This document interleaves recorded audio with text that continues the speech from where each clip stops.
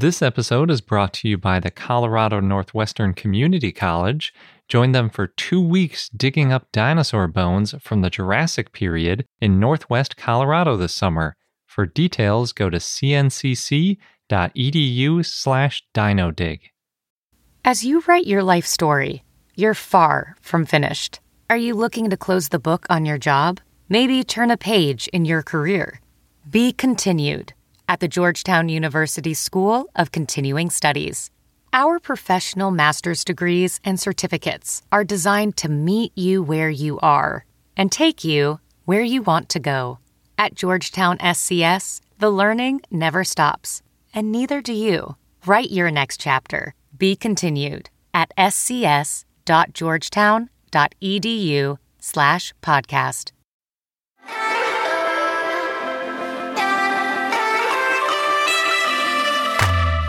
Hello and welcome to I Know Dino. I'm Garrett. And I'm Sabrina.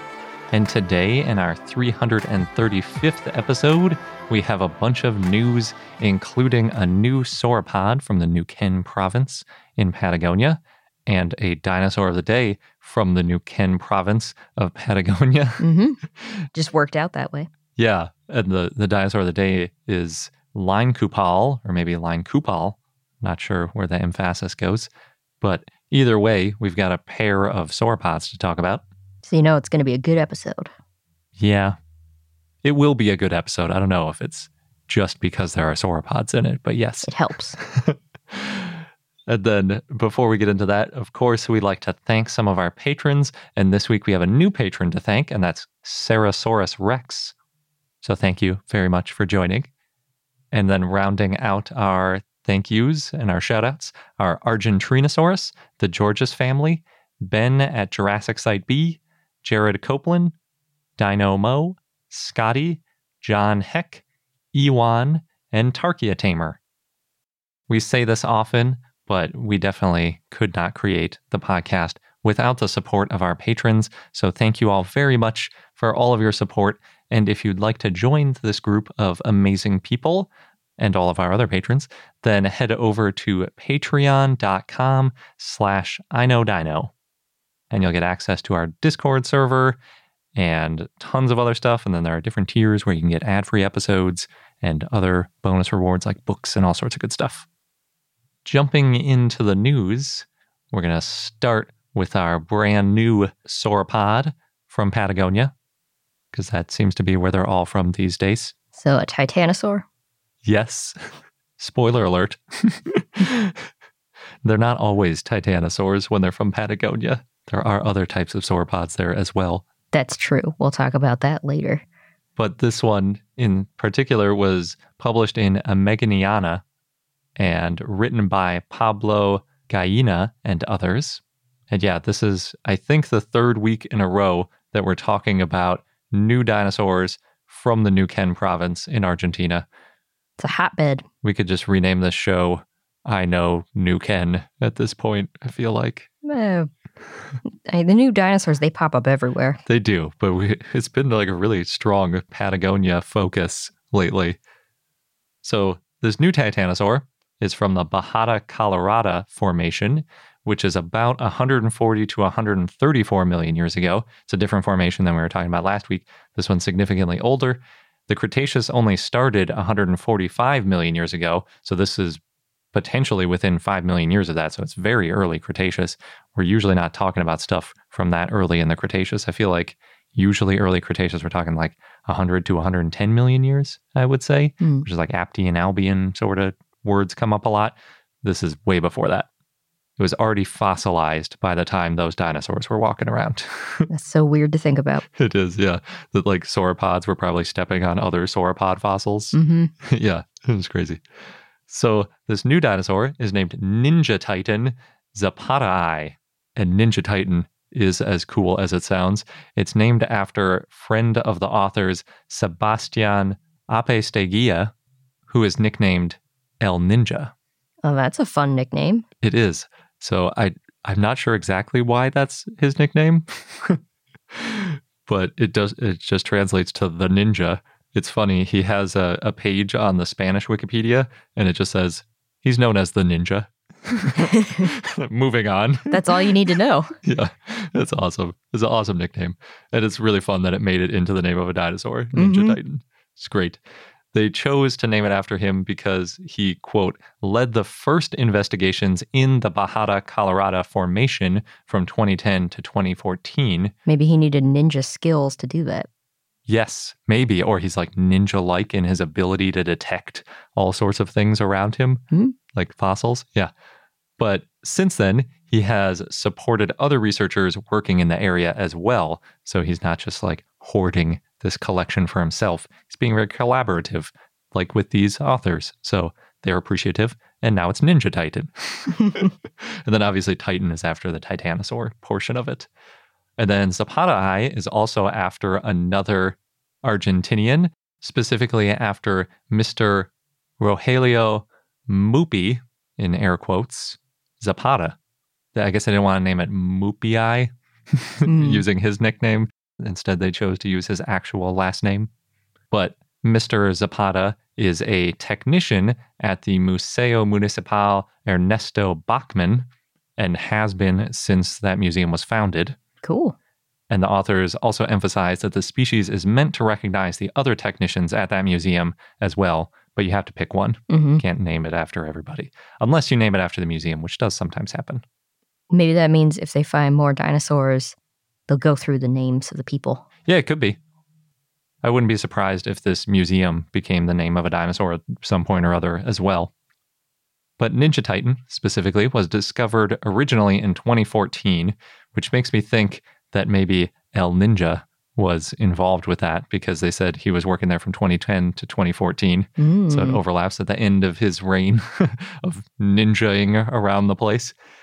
And all of the bones that they found were within a 6 meter square or 60 foot square quarry. Wow. This is a pretty small place, and it gives you an idea that this isn't an entire titanosaur. This is a partial find, not the whole animal, unfortunately. There have been other sauropods found in the Bajada Colorada Formation. It was found just, quote, 4 meters below the bone bed where other sauropods and theropod specimens were previously collected, end quote. But I don't think they're talking about literally 4 meters below, like directly next to it. I think it may be 4 meters stratigraphically and then like sort of within the formation. But I'm not certain about that. One of those, though, was Bajadasaurus, which is one of my personal favorites, obviously named after the Bajada Colorada Formation, but that's that one with those huge neck spines. Oh, it's yeah. It's a close relative of a Margosaurus. It's dicrasaurid, and it just has like these crazy huge neck spines. They even curl up and forward on the neck. It just looks so awesome, and that one is found in the same formation. There's also been a Diplodocid found in the same formation too. So now we've got a Titanosaur and a Dicrasaurid and a Diplodocid all around at the same time in this roughly 140 million year ago time in Patagonia. There you go. Not all titanosaurs, but that's a lot of sauropods. And it's a lot of variety too. Like those are pretty different, the Diplodocids with those really long tails, then the crazy neck spines on this one, and then Titanosaurs, which got really big and bulky later on. So it's pretty amazing. And it sort of negates some of the earlier thinking that titanosaurs replaced things like Diplodocids and other sauropods later, and it might have been like a stark shift because this is showing those titanosaurs really early on, and it seemed to be more of a gradual change in the fauna over time, not like a massive die-off, big extinction, something else pops up. Right, there is overlap. Yeah, but for like tens of millions of years. So back to Ninja Titan, because Ninja Titan is also very cool.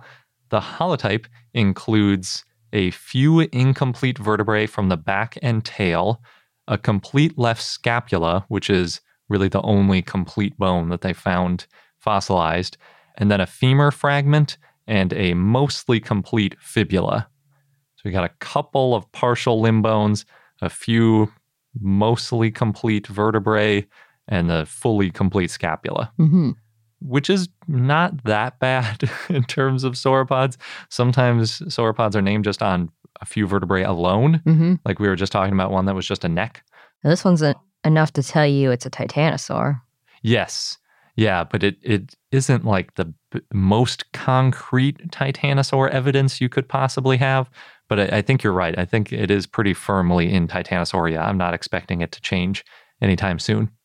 So the scapula is probably the best bone to talk about because it's the most complete bone and it's in the best shape. It's about 110 centimeters or 3 foot 8 inches long, which is pretty close in size to one Apatosaurus individual that I found that was about 118 centimeters long. That one's BYU 681. That's not the holotype. That's just some Apatosaurus somewhere. One specimen. Yeah. But that might not be that relevant because scapula can change shape. Some of them are really long and skinny, and some of them almost look like an upper arm bone where they're like pretty thick and, they just look almost like a humerus in some ways. This one's pretty blade-like. It's sort of a typical, they call it a D shape, like you get with a lot of titanosaurs. And because of that, there's sort of a long, skinny blade, and then there's a big bulbous end on the other side, which is about 2 feet wide on that broad end, or 60 centimeters. They describe it as similar in general shape to Camarasaurus, which is not a titanosaur, but if it had every feature that was exactly like other titanosaurs, it wouldn't get a new name. So it's not surprising that it has some differences from titanosaurs. As far as Camarasaurus goes, one individual scapula that I found was about 82 centimeters long, so Ninja Titan was certainly bigger than that individual, but I couldn't find the age for either Ninja Titan or that Camarasaurus. So, okay, so it could be like maybe one was a juvenile, one was an adult, or... Yeah, exactly. So I don't really know. I was trying my best to figure out about how big Ninja Titan is, and I was trying to use the scapula because it's the most complete bone, but I really couldn't get a good answer. I mean, it's over 1 meter long, so it's not a dwarf sauropod like we sometimes see in Patagonia. It was a full-sized sauropod, I would guess, but I can't tell you if it was 50 feet long or 100 feet long or anything in between, really. Probably somewhere in that ballpark. Part of that is because that femur and fibula are both so fragmentary. They're both about 80 centimeters or 2.5 feet long, at least the fragments of them that we have. For scale, a Patagotitan femur is over 7 feet. It's about 3 times as big as the femur fragment that we have from Ninja Titan. But again, this is a fragment, so we don't know how big it would have been if we had the full thing. And so that makes it even harder to scale than something like the scapula. So yeah, it was a titanosaur. It was big. Just don't know how big. The reason the authors concluded that it was probably a titanosaur, because obviously it could have been lots of different sauropods based on where it was found, since we see all sorts of stuff around there, is because of a few features. So one of them is the vertebra at the base of the tail is procoelous, which means that it's convex at the front and concave at the back. So it just articulates in that fashion. That vertebra is also really pneumatized or hollow. And then there's a feature on the scapula that where the back edge just looks particularly titanosaur-y. All right. Those are the main features that they were based on. None of those are like slam dunks for it being a titanosaur, but when you combine them and then put it into a phylogenetic matrix, it comes out as a basal titanosaur, but we're missing 91% of the features that you use to classify an animal and figure out where it fits in the family tree. So we don't have any of the neck, the hips, the skull. Those are all really useful in identifying a group. So it's just a best guess, really, is that it's a titanosaur, but they seem fairly confident in it. If it is a titanosaur, that makes Ninja Titan the oldest known titanosaur that we've ever found. And when I say titanosaur, I mean that it's within Titanosauria, which is what people normally mean. It's not like I'm using it in a weird way or they're using it in a weird way. It's usually what people mean when they say titanosaur. But there is a larger group called Titanosauriformes or Titanosauriformes, which dates back into the Jurassic. It actually includes Brachiosauridae. That's the other major group other than Titanosauria. And obviously Brachiosaurus itself is about 15 to 20 million years older than Ninja Titan. So if you're talking about Titanosauriformes, then this is not that old. Right. But as a true titanosaur, you might say, in Titanosauria, it is very old. Which shows that they were around longer than previously thought and kind of shows that overlap more. Yeah, it does. There was an estimate recently that said they thought the earliest titanosaurs might have evolved around 135 million years, I think was the number they came up with. And so in this formation, we know it's about 134 to 140 million years. So this could be that one that they're looking for. It probably isn't. It's probably just one of many. And if you include this one, that might push that estimate back farther even. I'm not sure, because obviously they just published this one. But yeah, it's solid evidence now that there was stuff in that very early Cretaceous. Usually when we're talking about titanosaurs, I think 80 to 90% of the ones we talk about are within 100 to 110 million years ago. So this is about 30 million years older than most of the titanosaurs we talk about, I would say. I should add a caveat about it being the oldest titanosaur, because there are two that are potentially older or very close. The first is Triumphosaurus, which is maybe older. They overlap in their age estimates. That one has a broader estimate, so it could be younger or older depending on where it shakes out. But Triumphosaurus is likely outside of Titanosauria. It was originally described as a titanosaur, and then later it got reviewed and people are like, nah, it's probably not really a titanosaur. Could it be a Titanosauriform? I think it was going out like even farther into like Macronaria, if I remember right. It's sort of like pretty far out. But that one I think was just vertebrae. It was more partial than Ninja Titan for sure. The other one, although this one would probably be the second oldest now, is Volga Titan, if Volga Titan is valid, because again, it's just known from a couple not great shape vertebrae. And Volga Titan is probably a few to maybe 10 or 15 million years younger than Ninja Titan, depending on where the estimates on the stratigraphy end up settling out. But that would make Volga Titan the oldest known titanosaur in the northern hemisphere. Ooh, getting specific now. Yeah, exactly. But since Ninja Titan is now the oldest known titanosaur and it's from the southern hemisphere, the authors point out it might show that titanosaurs first came from the southern hemisphere, or more generally from Gondwana. Is that more generally? That might be more specific. I can't remember exactly how much of Laurasia was in the southern hemisphere at that point. I think a little bit of it was. But in any event, there had been some earlier titanosaurs, like Volga Titan, that were found outside of Gondwana, and so we were sort of up in the air about where these early titanosaurs came from. So this might help settle that debate, because we certainly find a ton of diversity of sauropods in Gondwana, especially in Patagonia. So it seems likely that that might be where things kicked off. And in the early Cretaceous, Gondwana had started breaking up, but South America, Africa, and the Arabian Peninsula were still firmly connected. So I think the reason that we're finding so much of this stuff in Patagonia is because that's where the fossils are, not necessarily because that's where the sauropods were. Once we find more dinosaurs in Africa and the Arabian Peninsula, I'm guessing we'll find a bunch of titanosaurs there as well. That would be great. Yeah. I'm so excited about what Africa has in store in terms of paleontology. There's got to be so much good stuff there. We already know there's this weird stuff like Spinosaurus. Yeah, exactly. What other animals were in that ecosystem with Spinosaurus? This one would have predated Spinosaurus by about 40 million years, too. Pretty cool. There's a new sauropod for you. Ninja Titan. Yeah. It's a fun name, too. It is. It's a good one. And in other news, we've already mentioned Utah Raptor State Park is definitely happening because the governor of Utah, Spencer Cox, signed the bill that created Utah Raptor and Lost Creek State Parks on April 13th, and that approved around $30 million for both parks.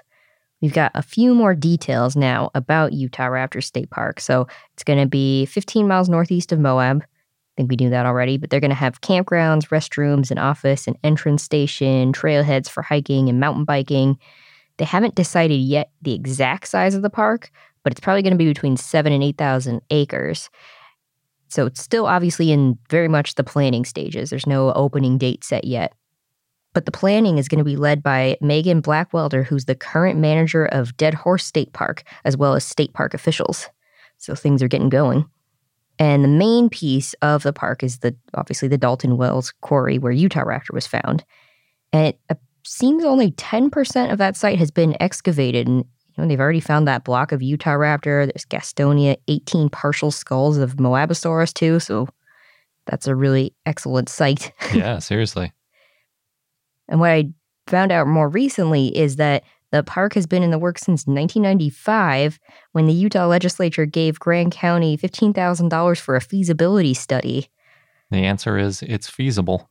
Well, that first study, I guess the answer was no, because they ended up hiring an architect to draw plans for something that looked like a tilted Eiffel Tower. It was supposed to resemble a brontosaurus neck, and that would have cost them $15 million to build, so that didn't happen. That's interesting. The park got canceled because they decided they didn't want to make a really fancy sculpture to go with it. I guess that couldn't find too many details, but yeah, they didn't want to spend $15 million on just the one building versus, now you got $30-ish million for two parks. Yeah, I wonder, maybe the $15 million might have included a lot of the park too, and they just decided the whole cost was too much at the time. Could be. We hadn't discovered the awesome Utahraptor block at that point. Mm-hmm. I think that's clearly what got a lot of the focus on this site. Oh, yeah. Well, this site, there's a lot of human history in that area too, because near the Dalton Wells Quarry, there used to be a Japanese internment camp during World War II. Not much is there anymore, but the Utahraptor State Park is going to be highlighting that history as well as the dinosaurs, so they're going to have some sort of memorial. Oh, that's nice. Mm-hmm. That's interesting that something so recent we don't have any traces of, but something from like 100 million years ago, we've got stuff still in the ground that we can dig up. Yeah. It's weird how that works out. Well, I'm excited to hear more about the plans. Hopefully it doesn't take them too long to open the park. Yeah, that's interesting because right now it seems like you could probably still go there. Maybe you're not allowed to. I don't know, but it doesn't sound like it's on private land. Yeah, I don't know the details, and I don't even know what's there right now. Yeah. I guess if they don't have parking or trails, it would be similar to just wandering off into any other wilderness. Right, and maybe you stumble upon the quarry, but maybe not. Yeah. Best to wait until it's an official park and things are prepared for visitors. Mm-hmm. In the UK, on the Jurassic Coast, they recently, by recently I mean April 13th, had 4,000 tons of debris collapse. Wow. Yeah, apparently some of the rocks were the size of cars. That's scary. Yeah. Especially considering people like to walk around there looking at fossils. Yes, so there's a lot of warnings right now. Don't go right now, it's unstable. They think this might be the largest cliff collapse in the UK in the last 60 years. And then shortly after the 4,000 tons of debris collapsed, there was a second collapse that was, they said it was around 985 feet or 300 meters across. Holy cow. Yeah, Mm-hmm. that is a massive collapse. I don't even know what you do. Do you like run into the ocean? Are you just a goner if you're underneath that? I don't know. But, well, luckily, no one was injured in these collapses. So I'm guessing it happened at a time people weren't around. Yeah, I guess I'm assuming that it was a cliff up against the ocean because I know that's how a lot of the erosion happens, but it wouldn't necessarily have to be right up against the water. It could have been inland a little bit, I guess. Yeah. But again, the Dorset Council's asking people to not go there right now, which might be tempting to look for fossils because after that kind of collapse, there's a lot of new fossils that are probably exposed. But it's unstable. Watch out for safety signs. Keep away from the tops or bases of the cliffs because there could be more collapses in the next few weeks. Oh, jeez, yeah. Yeah. And as a reminder, the Jurassic Coast is a World Heritage Site because of its rocks and fossils and landforms. And it's the only World Heritage Site in England. It stretches 95 miles and a lot of fossils have been found there, including of ichthyosaurs. Okay. Yeah, if it's the World Heritage Site one, I'm pretty sure that's right up against the ocean. Mm-hmm. That's probably why it collapsed. But that is crazy. Mm-hmm. 300 meters of rock. What did you say? How many thousands of tons? 4,000 tons? Yeah. When it's stable again, think of the new fossils that you might be able to find. That's true. I was also thinking about that weight in terms of dinosaurs. That's like 100 sauropods worth of mass falling down at once. That's cool. I mean, there's probably some dinosaurs in there, probably a lot more marine stuff. Mm-hmm. But occasionally there's always a dinosaur that gets washed out to sea and Maybe gets fossilized. Something with gut contents. Yeah, there you go. Like another ankylosaur. Now, also in the UK, we've got an update on the Megalosaurus at Crystal Palace dinosaurs. So thank you to our listeners who shared with us the update. Megalosaurus, also known as Meg, and they've been fixing Meg's jaw. So what they did was they scanned the broken piece of the jaw. They did a 3D scan, and then they 3D printed a replacement with plastic. And it's a temporary replacement while the team figures out how best to conserve the entire sculpture. But it's basically giving Meg a pretty smile, ready for the summer and the summer visitors. Yeah, it's cool because the plastic they printed it in is a similar color to the original that it was painted. So it's like a light gray, but the Megalosaurus isn't as well preserved, isn't repainted like I think the Iguanodon is. So it's like a really nice looking jaw now on like a not so good of shape rest of the body. Right. What's crazy too is that this temporary replacement weighs about 12 kilograms compared to the original piece that weighed 120 kilograms. Yeah. I was actually surprised it weighed 12 kilograms because that's like almost 30 pounds of plastic. It's a big jaw. It is big, but I'm used because with our 3D printer, it usually prints kind of hollow so that it's really lightweight and uses as little material as possible. But they used really fancy materials with this jaw. I can't remember the name of the plastic that they used because it's something I've never been able to 3D print in.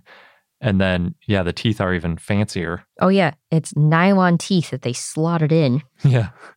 Yeah, they look really slick. And then since they're separate pieces too, I guess they probably didn't even have to paint them. They probably just printed them in white nylon and stuck them in there. I think so.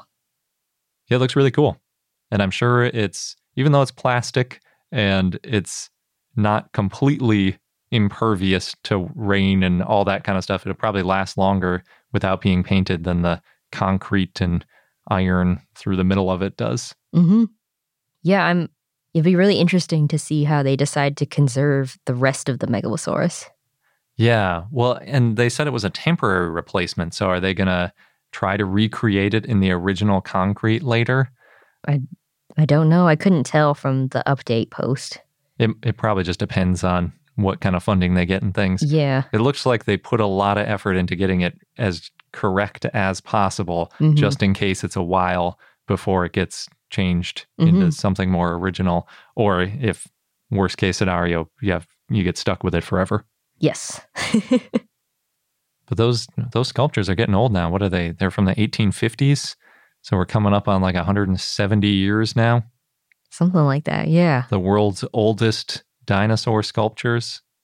And they were scientifically accurate for the time. Yeah. Basically some of the first ever paleo art too, for the public at least. Yeah, it's a fun place to visit. It's very cool. Highly recommend if you're ever in the southern side of London. This episode's brought to you by the Colorado Northwestern Community College, where you can become a part of the scientific process. As a participant, you can go on a real-life dinosaur dig, and you'll be helping to advance science and our understanding of the ancient world. What's really cool is that the fossilized bones that are being excavated, they're public, and they're going to be displayed and preserved for future generations to study and admire. Yeah, we've mentioned how that's a really important part of the scientific process, not just getting them out and describing them once, but keeping them and preserving them so that future questions and future scientists can take a look at those bones to answer new questions and validate results. And the site is special and also near and dear to me because it's in the Morrison Formation, known for the sauropods, of course, of the Jurassic time. And it represents one of the best bone beds ever found in the Saltwash member. Yeah, the current interpretation is that the site was the result of a Brachiosaurus sort of jamming up a river and then other carcasses piling up behind it. Oh, no. And that's how we got a bunch of different types of dinosaurs all fossilizing together. So, oh no, but also, yay. Good for us as scientists. And dinosaur enthusiasts. Yes. So there are 2 scheduled digs if you want to get involved with getting these bones out of the ground. You can go from July 6th to July 20th or from July 22nd to August 5th. Head over to cncc.edu/dinodig. You'll get all of the details. Just make sure that you register online by May 31st. And again, that is cncc.edu/dinodig, DINODIG. Across America, BP supports more than 275,000 jobs to keep energy flowing. Jobs like building grid-scale solar energy in Ohio and producing gas with fewer operational emissions in Texas. It's and, not or. See what doing both means for energy nationwide at bp.com/investing in America. So over in the U.S., in Richmond, Virginia, the new headquarters for this company called Great Minds got a Stan the T-Rex replica, and maybe some of you might have seen them. They had a live stream of assembling Stan the T-Rex the other day. It was led by Pete Larson, the assembly, and they had what they called a dyno cam to watch. So the replica weighs about 1,100 pounds, and it's 40 feet long.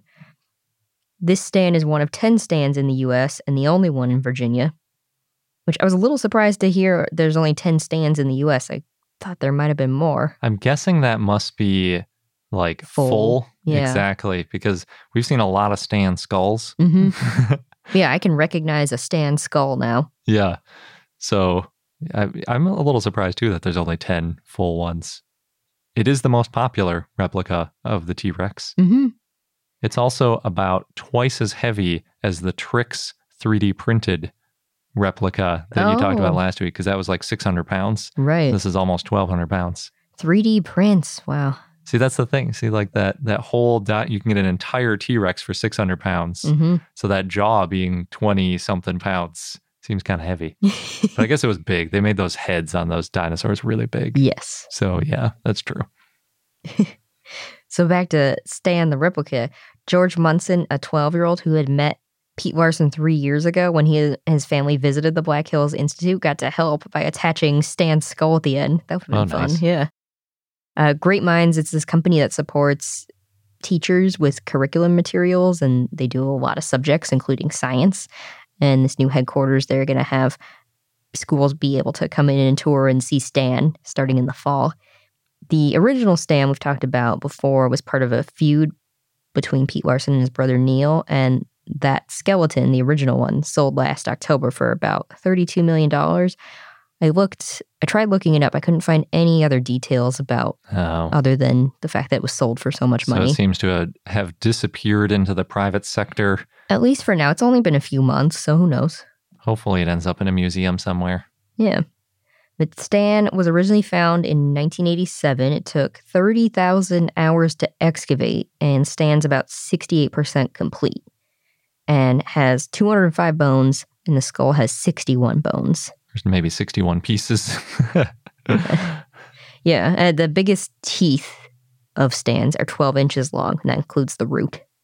That is a big tooth, 12 inches. Mm-hmm. Imagine slotting that in. If it was made out of nylon. I think they come pre-fused in, probably, in the replica. Probably. I wasn't able to, unfortunately, see most of that live stream, but... Yeah, I'm sure that was going on for a while. Yes. On other exhibit news, there's a new traveling Pokemon fossil exhibit in Japan. Yeah, it was made by Pokemon and the National Museum of Nature and Science in Japan. That's interesting. That reminds me of Gabe when he was doing some Pokemon-themed dinosaur outreach. And, well, he does a lot of cosplay for science. Pokemon definitely fits into there. Mm-hmm. And not just him, but there's a whole group of people doing it. It's just awesome. Yeah, so with this exhibit, you can compare Pokemon characters and real prehistoric animals. Like, you look at the skeletons side by side, and you learn about the animals that inspired some of the Pokemon characters. So I guess there's like some sort of pterosaur that inspired the Aerodactyl, I think was its name. You know Pokemon a lot better than me. Yeah. Oh, there's Tyranitar, I think is the name of the Tyrannosaur-ish one. Mm-hmm. Yeah, so there's definitely a bunch. And it's cool. It's a traveling exhibit, so it's going all over Japan. They're starting with Mikasa City Museum in Hokkaido. It's going to be there from July to September of this year. Then moving on to Shimane Prefectural Sanpei Nature Museum later in the fall. And then the National Science Museum in Tokyo next spring. And Toyohashi Museum of Natural History next summer. And then they've already said it'll be going more places after that. They just haven't booked. That is cool. That is a very Japanese, that is the Japaneseiest exhibit I could imagine, a Pokemon-themed dinosaur museum That's cool. or dinosaur exhibit. Yeah, that's a fun idea. Mm-hmm. They have those really cool Pokemon stores in Japan too, where it's just like so much Pokemon. Oh, yeah. Maybe after it's done traveling around Japan, it'll go to other countries. Maybe. I could see it staying in Japan though. That's true. It could just keep going to the same museums. Yeah, or end up in a Pokemon store somewhere. Mm-hmm. Yeah, but it sounds cool. In Romania, Dino Park has a new sculpture, an 11-meter tall Diplodocus. And they say it's the, quote, tallest dinosaur in southeastern Europe. The sculpture, that reminds me of some papers, I like how it has to be southeastern Europe. Yes. Not just Eastern Europe, not just Southern Europe, but southeastern Europe. Yes. Then it's the tallest. I think Dino Park also says it's like the biggest dinosaur park in southeastern Europe or something. Oh, no, the largest dinosaur park in southeastern Europe. Yeah. Interesting. Yeah. So this Diplodocus, it's in the rearing position. So looks extra tall. Sort of like the Barosaurus in the AMNH. Mm-hmm. And we've talked about Dino Park before. They've got more than 100 life-size, scientifically accurate dinosaurs. They also have this interactive volcano and an area. It sounds like you experience 3 types of earthquakes. I don't know exactly how you know which type, but one's from a volcanic eruption, one's from a herd of Seismosaurus running, and then one's from tectonic plates. But I wonder if they'd actually feel different to you. I think so. I mean, earthquakes have those different elements of how much side to side versus up down and sort of the pattern of that. Is it like a swirling situation or is it just rocking back and forth like crazy? I guess. But Seismosaurus running, I wonder what paleontologists think about that because a lot of times with these larger dinosaurs, running is not necessarily something their bones could handle. Oh, I see. I didn't have time to finish it for this week, but there was a paper on T-Rex and how it probably couldn't run because it would be too much stress for the bones potentially. Oh, interesting. Even if it needed to. Yeah, I'm not sure. I need to read the paper to be sure on what they're saying. But I know for some of the heavier dinosaurs, especially when you're weighing like 10 plus tons, putting all your weight on one limb, especially going airborne and then sort of landing on it, is a risky endeavor. Maybe they jumped. Oh, but you're still landing on it. Yeah. I guess elephants, I think when they sort of run. It's kind of like power walking. Exactly. And that's sort of what birds do, right? They have that easy transition from like slow walk to super fast walk to the point where it's like a little kid chasing a bird and they're just like power walking away crazy fast. So maybe Seismosaurus doing that might cause a little earthquake, I guess. It's funny to think of Seismosaurus power walking. Yeah, like a plover. In other statue news, there's a few of these. So Doraville, Georgia has a new T-Rex statue at English Oak Park, and it's 9 feet tall. It's made of steel, and it's really colorful. It's red, pink, orange, yellow, and then its feet, or at least the toes, are neon green.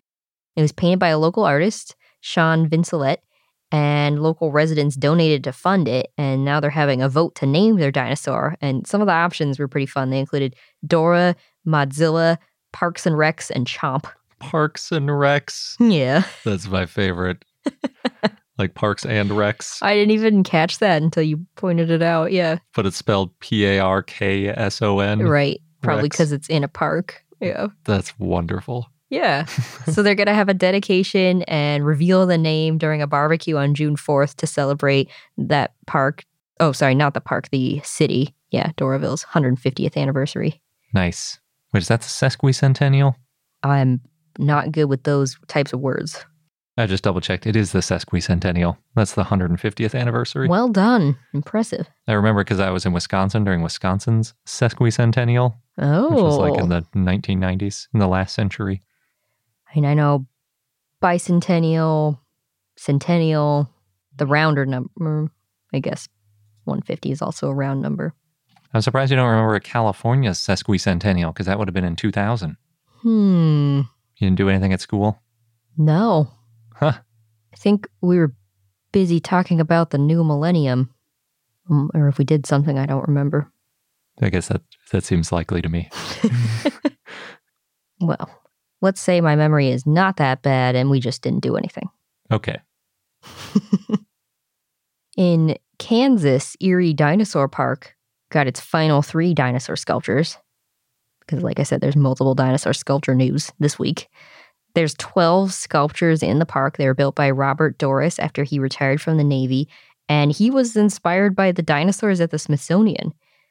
So he built these sculptures using salvaged car parts. And then he had the dinosaurs on display in his yard for many years. And then he passed away, and in 2007, his family donated them to Erie, Kansas to help with tourism. As you do. Mm-hmm. Yeah, that's pretty nice. So the dinosaurs are T-Rex, there's Podosaurus, or maybe it's Brontosaurus. It's a little hard for me to tell. Triceratops, Stegosaurus. There's an Ankylosaur and a baby. And then in non-dinosaurs, there's a Mastodon, what I think is a Tiktaalik. Oh, cool. Yeah. A Dimetrodon, a turtle, and then others. But I only saw parts of them in the picture, so I couldn't tell exactly what they were. I'm impressed that you could tell all these details from them being made from basically salvaged metal. We did a really good job in getting the shapes right. I mean, I'm not completely sure about Tiktaalik. It's just when I saw the picture, I thought that looks a lot like a Tiktaalik. But I also am much more familiar with how dinosaurs look, so. Yeah. So they're not like car looking in any way. It's just like that happened to be the source for the sheet metal, and then it looks completely different than any sort of car. Yeah, it doesn't look like cars. It looks like dinosaur skeletons. Cool. Or, I guess, prehistoric animal skeletons. So the park is free to visit. It's only open every second Saturday and third Sunday of the month, but you can also schedule appointments. It's interesting. Schedule an appointment to go to a park. Yeah. I guess they want to make sure that the sculptures are intact. Oh, I see. That's my guess anyway. Moving on to the next dinosaur sculpture. This one's in Eau Claire, Wisconsin. Artisan Forge Studios has they're calling it a Scraposaur metal dinosaur collection that's opening in May. And that was made by artist Dave Lewis. There's going to be 14 dinosaurs, including an 18-foot tall T-Rex. Do you know what makes them Scraposaurus? No. Okay. Oh, I thought you were going to say a joke there. No, I don't. I was genuinely curious why they're called Scraposaurs. Could be Scraposaur. Oh, Scraposaur. I might have just pronounced it wrong. Yeah, a Scraposaur metal dinosaur collection. Just like the last ones. Gotcha. Mm-hmm. So the dinosaurs are going to be outside, so they're easy for people to see. And then depending on how it works out with how much space they have, they might have some of the dinosaurs spread out around town. Cool. And then next, in Los Angeles, California, specifically the neighborhood Eagle Rock, one of the residents, Brenda Reeves, wrote about the toy dinosaurs in her garden that got her through this pandemic. So I guess it started a few weeks into the pandemic. She made this toy dinosaur diorama in her front yard in a cardboard box, and it's meant to look like a mini Jurassic Park. And kids and other people who pass by could play with it and kind of rearrange all the dinosaurs and everything. And then she just restages it in the mornings. So kind of a reset. She plans to keep it around even post-pandemic so that people can still play with it when they pass by. Cool. Yeah, I thought that was a fun idea. Nice way to interact with people in a safe way. And then last, I'm really excited about this news. Jurassic World, the exhibition's going on tour in North America, finally. Ooh. Or maybe it was in North America before, but it was just in a city we couldn't get to at the time. It was in Philadelphia, and I want to say Chicago. Oh, yeah, you're right. Okay, well, it's back in North America. It's starting in Dallas, Texas on June 18th, but it looks like, I looked at the tickets already, it looks like there's only tickets available in Dallas, Texas for now, so I don't know where else it's going. I hope somewhere near us that we can go to. Yeah, California would be nice. Yeah. Anywhere in California, we'll make it. Even if we have to drive for 15 hours straight. Oh, goodness. Anyway, they said it's a 20,000 square foot experience. It includes Hammond's Lab. You see baby dinosaurs hatching.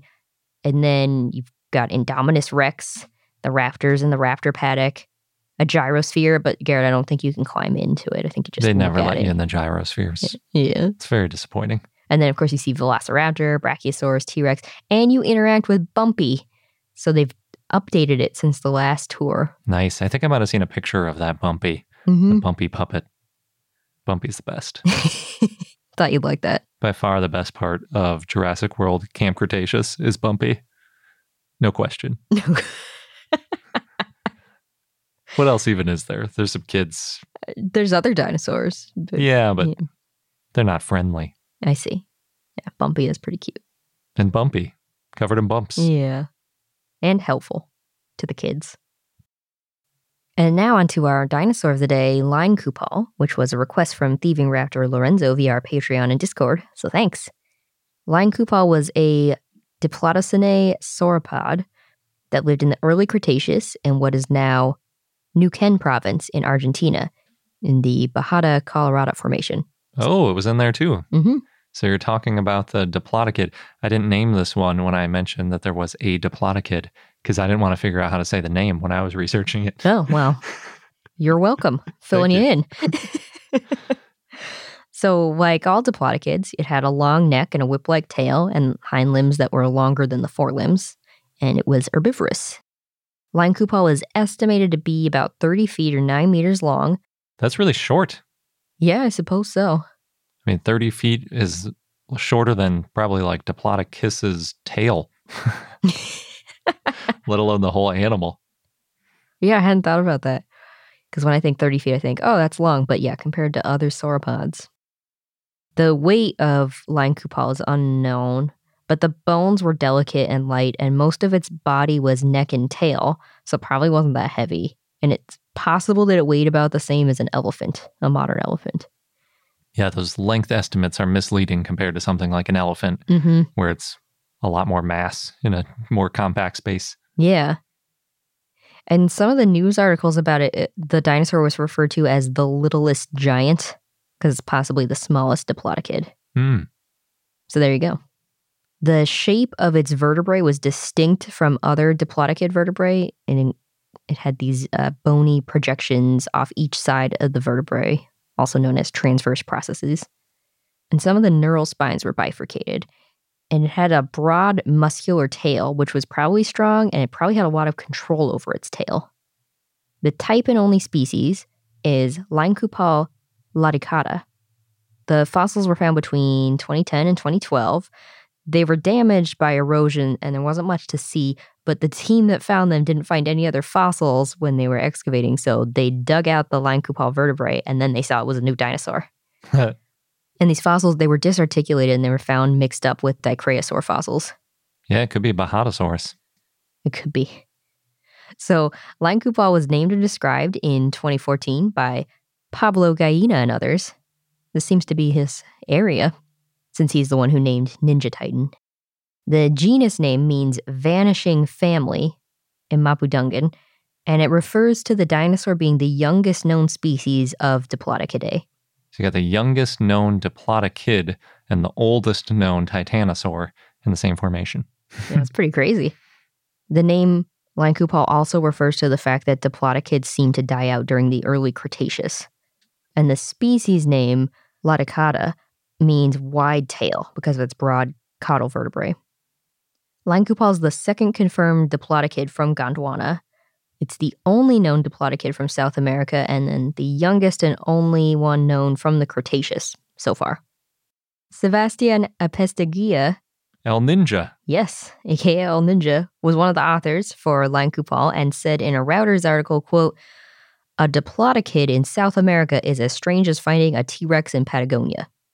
But it turns out that whole Bajada Colorado area is just a very strange area with all sorts of sauropods together. That's pretty cool. So until Line-Kupal, scientists thought that Diplodocids went extinct by the end of the Jurassic. And Diplodocids had only been found in North America, Europe, and Africa. So this late arrival to South America was probably because Diplodocids were in Africa since the early to middle Jurassic. That's what the thinking is. It's possible that their sister group, Rhybachisauridae, ecologically replaced Diplodocids because the group rose in the early late Cretaceous. The holotype of Line-Kupal is a front tail vertebra. There's other fossils too, the paratypes. They include more front tail vertebrae, a hind tail vertebra, a front dorsal vertebra, and 2 vertebrae from the middle of the tail. There's possibly that more fossils have been found, but they haven't been officially referred.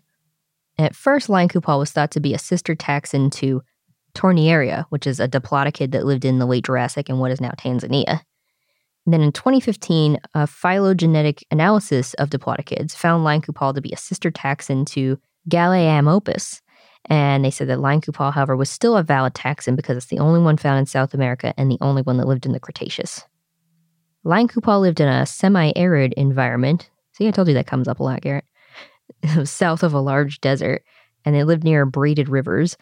And other animals that lived at the same time and place included tetanurans, possible Deinonychosaurians, and possible abelosauroids. And then, of course, all those sauropods.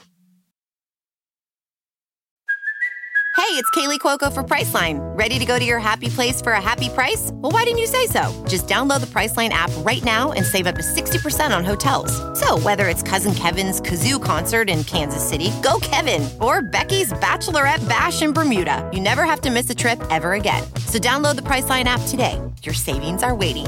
Go to your happy place for a happy price. Go to your happy price, Priceline. CarMax is putting peace of mind back in car shopping by putting you in the driver's seat to find a ride that's right for you. Because at CarMax, we believe you shouldn't just settle for a car. You should love your car. That's why every car we sell is CarMax certified quality, so you can be sure with upfront pricing that's the same for every customer. So don't settle. Find love at first drive and start shopping now at CarMax.com. CarMax, the way car buying should be. Now, for our fun fact, buckle up. It's going to be a long one. So this is about that paper that found that there were probably 2.5 billion T-Rex that lived. I didn't know there was a paper that said that. That's a lot of T-Rex. That is a lot of T-Rex. So that's the main fun fact, but I will get into the details of this paper. It was Charles Marshall and others that wrote it, and it was in Science, and it was called Absolute Abundance and Preservation Rate of Tyrannosaurus Rex. Wow, that is a hard thing to determine. Yes, it's very tricky to estimate the number of individuals in an extinct species. So they looked at a lot of factors. They used the relationship between population density and then body mass among living species and what scientists know about T-Rex so far to calculate all the variables they needed for the population density and preservation rates for adult T-Rex. And the summary, I'll go into the summary before I get into the details, is that they estimated about 20,000 adult T-Rex lived at any one time. So 20,000 adult T-Rex on Earth at a moment. Yes. Multiplied by a whole bunch of years. By about 2.5 million years or 127,000 generations. That's a lot of generations. Yes. So that got them to 2.5 billion T-Rex. And they also looked at a fossil recovery rate of 1 per 80 million individuals, or if you go to areas with a lot of fossils, 1 per 16,000 individuals. That is a huge range. 1 per 16,000 to 1 per 80 million. Yes. This is like 4 orders of magnitude. Well, as you can imagine, there's a lot of uncertainties in these values and the estimates and even some of the assumptions that they made. Fossilization rates are unknown, so you can't use the number of fossils found to calculate variables. It does help to look at living species. They used Monte Carlo simulations, which predicts the probability by substituting a range of values. But the author said, quote, "These simulations do not accommodate uncertainties that might stem from the choices made in the design of our approach." So they know that there's some variability here. What they started with was they used Demuth's law from John Demuth of UC Santa Barbara to estimate T-Rex population density. And this law is used for living animals, but population density is also based on an animal's body mass, I guess, because depending how big you are, how many individuals can live There's together. a lot more ants in a given space than there are lions. Yes. It's probably a little bit skewed because most of the big animals around today are mammals, but I guess you do what you can.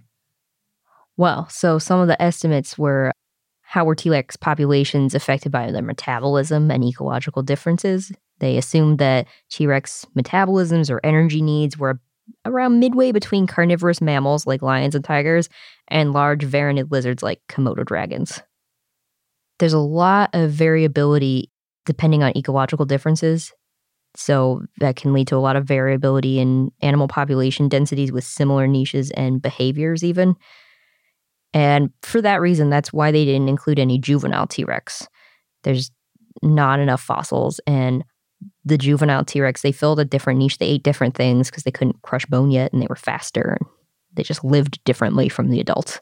That's really interesting because we know a lot of T-Rex died as teenagers from the fossil record. So if they're saying there were 20,000 adult T-Rex, and that means that there were, over that period of time, there were 2.5 million T-Rexes that basically reached adulthood. But we know a lot of them died before they reached adulthood. That's actually a lot more T-Rex individuals, more than several billion, maybe 10 billion Which is also, or something. Even just thinking 2.5 billion. Anyway, it's so many. Yes.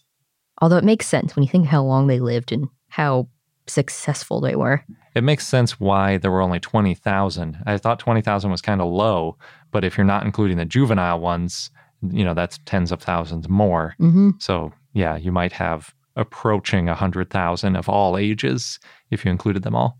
Yep. So that's when they're looking at the population density. And then in terms of body mass, they computed an average body mass of adult T-Rex. They had a mean of 5,200 kilograms. And that was based on the team looking at T-Rex growth curves and how fast they grew and things like that. So based on the body mass and the population density estimates, the median estimate is that there was 3,800 adult T-Rex in an area the size of California, or 2 adult T-Rex in an area the size of Washington, D.C. Oh, that's quite a range that they had. Yeah. Yeah, I thought it was interesting that they picked out these specific examples in the paper. Because Washington, D.C. isn't that small. Yeah. And there's only 2 T-Rex in an area that size, based on their estimate. Right. 2 adults, anyway. Oh, good point. Yeah. So then the team looked at the estimated geographic area that T-Rex lived in, and they estimated the minimum amount of space that, this population of T-Rex would live in based on the convex hull around fossil localities with adult T-Rex specimens, so that area around the locality. And they were basing it on the 32 T-Rex specimens that Thomas Carr analyzed. It sounds like they relied quite a bit on his analysis because you're talking about growth curves, which was in his paper too, and all that kind of stuff. I mean, you got to start somewhere, and that's a very comprehensive paper. It is, yeah. And then the estimates for the maximum amount of space that these T-Rex populations lived in was based on the size of the inferred ecological niche for tyrannosaurs in the late Maastrichtian, which is based on, they said, Chiarenza and others' models. And they estimated that the total geographic area, I guess between the minimum and maximum then, was 2.3 million square kilometers. They were saying it's a much bigger area than where we found T-Rex bones so far. Yes. Basically guessing at where the barriers would be and about how far north and south they might end up. Mm-hmm. Interesting. They took these numbers, the estimated population density number and the estimated geographic area number, and they multiplied it and found an average of 20,000 adult T-Rex as their standing population size. That's how they came up with the 20,000 number. But if you take, the lowest numbers and the highest numbers, those numbers actually range between 1,300 to 328,000 T-Rex individuals at any one time. Those are the numbers that fall within their 95% confidence range, 95% chance where the real number lies, which is a huge range. But they said that the lower number, the 1,300 number, seems too low for T-Rex to have lasted for at least 1 million years. Yes, that's not the most sustainable population. Maybe it would go down to that at some points, but for it to be there consistently for millions of years, you just need one big problem with a population, one disease, and the whole species gets wiped out. Yeah. So, yeah, I think they're right about that. So once they had this standing population size estimate of 20,000, they needed to multiply that with the total number of generations of T-Rex to find the total number of T-Rex that lived. And what they did was they estimated the number of generations by dividing the estimated length that a T-Rex existed, the temporal range, by the age a T-Rex lived to be, the generation time. As you can imagine, the temporal range is uncertain, but based on T-Rex fossils found, they estimated T-Rex lasted between 1.2 to 3.6 million years. So then you've got a mean of 2.4 million years. And then for the generation time, they looked at when T-Rex became mature, which was around 14 to 17 years old, so a medium of 15 and a half years. and that's based on that T-Rex growth curve. And then they estimated the max age to be 28, and that's based on Sue the T-Rex and the assumption that enough specimens have been found that in the future, significantly older individuals won't be found. But the authors did say this could change. And that was interesting because I think when we talked about Trix the T-Rex the other week, Trix is estimated to be about 30 years old. Yeah, there's a couple that are estimated to be about 30. But those upper estimates always have to assume that inner cavity in the bone had a certain number of lags in it and things, so it gets squishy at that 10% or so in the upper end of the age. Yeah, so they said, okay, 28 was the oldest age. And so using these numbers, they computed the average generation time to be 19 years. The range was actually really close in that 95% confidence range. It was between 17.8 to 20.1 years. Interesting. Yeah, I've wondered about that, how you guess at the generation time when you know how long something lives and when it becomes sexually mature. Mm-hmm. So I might have to use that in my random guesswork in the future. Yeah. Well, so using these numbers, the estimates, that's how they came to 127,000 generations of T-Rex. Mm-hmm. If you go within that 95% confidence range, that interval, it can go as low as 66,000 to 188,000 generations. But using all these median numbers, that's how the authors came to a 2.5 billion total T-Rex. Though if you change the numbers a little bit, that could be as low as 140 million T-Rex and as high as 42 billion T-Rex. Yeah. So I guess they did include younger individuals because they're basing it on when they mate and then they're laying eggs, whether or not they all make it to adulthood in a weird way, kind of. Yeah. What they said in the supplementary material is, 32 T-Rex individuals have been found and are in public repository. So, what Thomas Carr documented. Around 100 individuals have been found if you include museums and private collections, but in some cases that only includes teeth. Yeah, I think it's more like 50-ish if you're talking about things that have like a decent amount of find to them. Yeah. But that led the authors to say, we've only found 1 in 80 million T-Rex. Though if you look at areas where T-Rex fossils are common, like the Hell Creek Formation, then it can be, maybe we found 1 in 16,000 T-Rex. Gotcha. That's where they got that. Yeah. It's 1 in 16,000 to 1 in 80 million. Just that particular region from that time period. Interesting.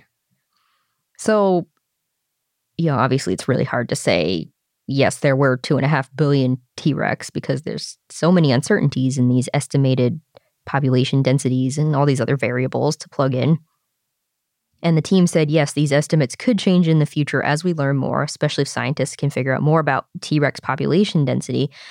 But the goal of their paper was to provide a good framework, like what you were saying, Gary. You can use what they used for your estimates in the future. Yeah. And it can help determine the rarity of a species or how short-lived a species was or how geographically restricted a species was. And they've made this framework available as computer code. Cool. Yeah, I think I was trying to find if I thought I did a fun fact once trying to estimate how many dinosaurs were alive, but I might have just given up because there are so many crazy things that can vary by orders of magnitude that you end up with these ridiculous things like this where it's like it could be as low as 100 million or as much as 100 billion. Mm-hmm. It's like, well, what's the point? It's such a broad It's a big range, yeah. So, yeah, their answer is basically we're 95% sure that there were between 140 million and 42 billion T-Rex total on Earth throughout Earth's history, basically. Right. But based on the median of all the variables they plugged in, 2.5 billion. Yeah. There's a lot of, those are some big error bars on that 2.5 billion. Yeah. That's cool, though. I really like the thought experiment of trying to figure out how many T-Rex there were. And then you wonder, too, like, how many sauropods were there relative to the T-Rex? Mm-hmm. We always just assume, because you were talking about, too, based on the size of the animal, the bigger the thing was, the less of them there were. Mm-hmm. But it doesn't always happen. There's lots of weird stuff that happens in nature. Right. I think one of the examples was even with carnivorous mammals, like the number of hyenas that live together versus the number of lions or something, and they're not that dissimilar. Yeah, even though their body mass is really different. Mm-hmm. And then you get things like snow leopards, where it's just like one, and they're super rare because they're such a niche animal. And then you have something on the other end of the spectrum, like horses, where they're in these huge groups in nature, even though they're way bigger. That probably also has to do with whether they're carnivores or herbivores, I guess, too, though. Mm-hmm. Then you got dolphins. I guess we're talking about terrestrial stuff. It's fun to think about. Just going back, actually, I was thinking in Viz.org, they gave an example. It wasn't hyenas and lions, it was hyenas and jaguars that are about the same size, but hyenas live in much more dense populations, 50 times more dense than jaguars in their habitats. Oh, wow. Yeah. And then you add to that the preservation bias, because jaguars might be in an environment that preserves less often than a hyena, because they're in like rainforest type stuff, whereas hyenas might be near rivers or something. And then you're really going to blow that proportion out of the water in terms of what gets preserved and what your estimates are going to be like on how many individuals there were. Yes. So lots of cool things to think about. Yeah. And that wraps up this episode of I Know Dino. Thanks for listening. Don't forget to subscribe or follow us in your favorite podcast apps so you don't miss out on any new episodes. And you can also join our community, patreon.com/iknowdino. Thanks again, and until next time.